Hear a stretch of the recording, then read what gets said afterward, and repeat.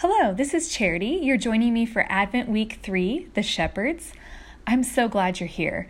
I'd like to just take a quick moment and invite you to join my email community. You can do it at the link below in the show notes, and I'd love to send you a free download. It's called Truth Declaration. It will help you walk into greater depths of freedom in your mind and in your heart by focusing on the truth of God's Word, who God says He is and who He says you are as a daughter or son of a Most High King. Focusing on this truth straight from Ephesians 1 has transformed my life, and I'd love to share it with you. This week's poem is called Chosen. Overlooked and underpaid, no one ever said a shepherd had it made. He chose them, lowly caretakers of sheep. Humility, compassion make holy heart beat. Good news for the forgotten and alone. King Jesus has chosen those the world scorns. Our scripture is from Isaiah 53, 2-5. He grew up before him like a tender shoot, and like a root out of dry ground. He had no stately form or majesty to attract us, no beauty that we should desire him. He was despised and rejected by mankind, a man of suffering and familiar with pain. Like one from whom people hid their faces, he was despised, and we held him in low esteem. Surely he took up our pain and bore our suffering, yet we considered him punished by God, stricken by him and afflicted. But he was pierced for our transgressions. He was crushed for our iniquities. The punishment that brought us peace was on him, and by his wounds we are healed. Your encouragement for this week. I wonder if any of you today feel overlooked or rejected. Maybe you experienced ridicule and rejection as a child, and those wounds and lies still affect your mental thought process every single day. Perhaps you chose a career path that your parents didn't approve of, and that doesn't make a lot of money, but you chose it because it was your passion.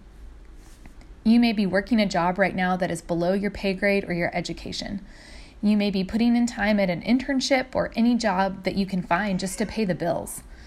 Or maybe like me, you're a mom who spends almost 24/7 wiping butts, refereeing arguments, cleaning up messes you didn't make, and finally finishing the laundry only to find 3 new piles waiting for you.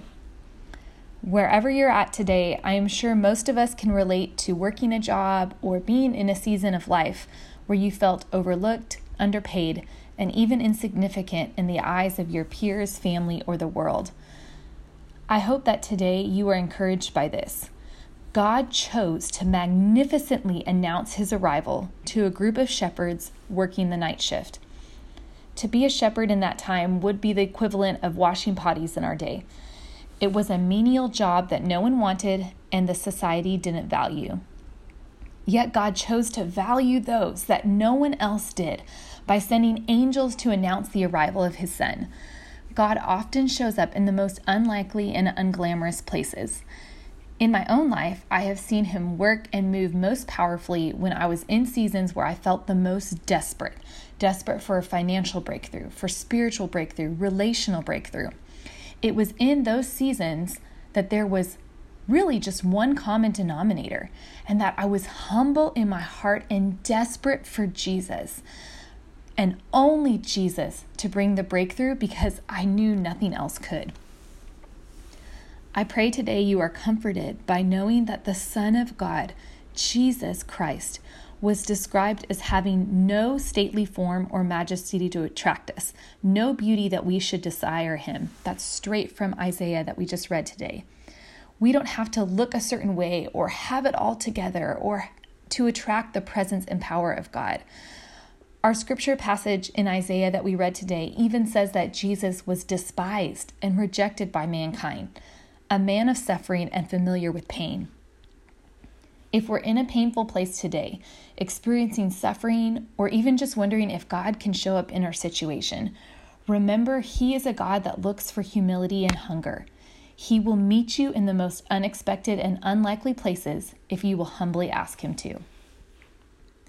Your reflection questions for today, if you were able to pull out a pen and paper, You'll probably get the most benefit out of this activity if you can write down your answers. But if you can't, I completely understand. You might be driving or chasing your kiddos around. And so if you can just quiet your heart before the Lord and ask Him to speak to you, go ahead and think about this question. Where in my life do I feel the most desperate for breakthrough or change? The next question. Are there any places in my life, any roles that I'm in, or even just a full season of my life that I am viewing as insignificant or too mundane and menial for God to show up?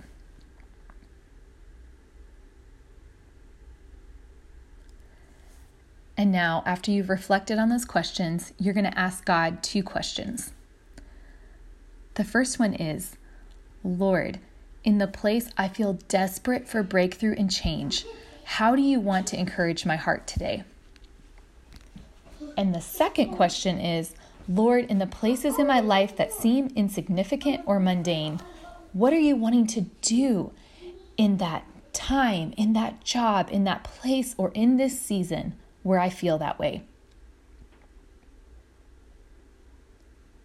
I want to pray for y'all as we close out. Lord, I thank you for every person that is listening today. I thank you that there is no past that is too bad for you to not redeem and to use for your good and your glory. I thank you that there is no season, no job, no role, no place that we could be in our life that is too mundane or insignificant for you to not come and pour out your glory and your power in that place. And I ask that you would show us, Lord, where those places are in our life, those seasons, those jobs, those roles where we might feel like there's nothing here. It's not exciting. It's not glamorous. It's not important. In those places, would you specifically speak words to our hearts about what you are longing to do? And we trust that you're going to blow us away with your power and your glory in those places as we humbly seek you. We love you, Lord. I ask for every person that's listening to this that they would be covered by peace. I ask, Lord, that they would come under the covering of the finished work of the cross and the empty grave today, and that they would stand on your truth, believing that you are who you say you are, that they are who you say they are, and that there is no weapon formed against them that can prosper in Jesus' name. All right, in Jesus' name, amen. I love y'all, and I am praying for you.